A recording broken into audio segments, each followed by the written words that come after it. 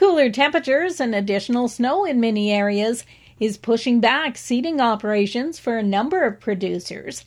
Neil Townsend, FarmLink's chief market analyst, says when it comes to seeding intentions, farmers generally are sticking to their crop rotation schedule unless they anticipate a problem with residue.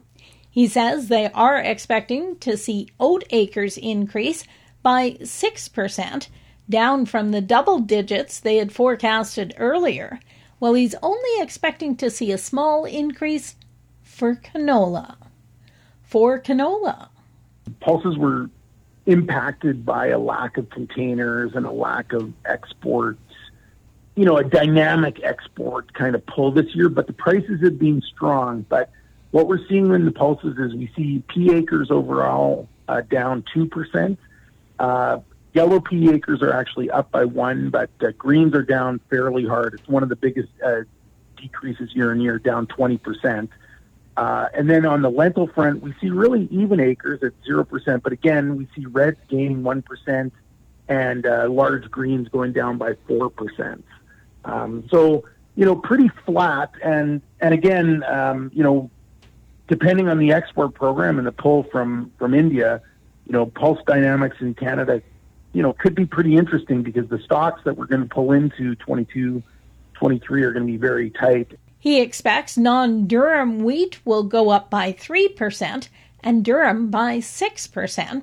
He also says we should be seeing more interest in acres for mustard, flax, and canary seed, but he's surprised we're not seeing more interest in barley. Well, last week, the Canola Council of Canada and Canadian canola growers participated in a town hall discussion as an initial step to providing input into AAFC's industry consultation for the fertilizer emissions reduction target. Jim Everson is president of the Canola Council of Canada.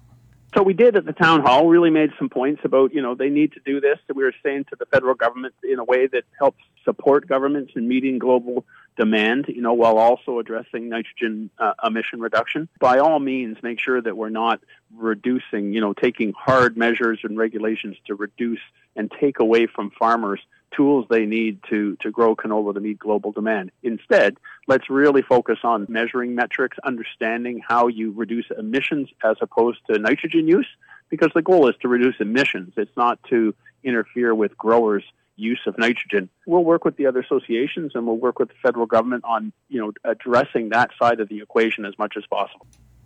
And Farm Credit Canada is offering enhanced credit line options and increased crop input loan limits to address recent input cost increases.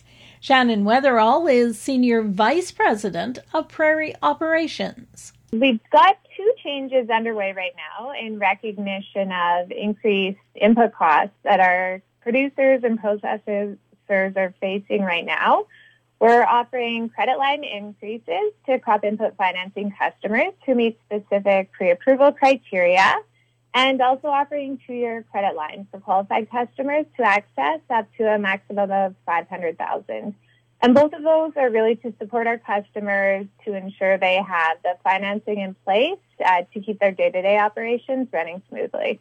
She says FCC will continue to consider other options as well, such as debt restructuring to support customers in financial difficulty. For Golden West, I'm Glendalee Allen Bossler.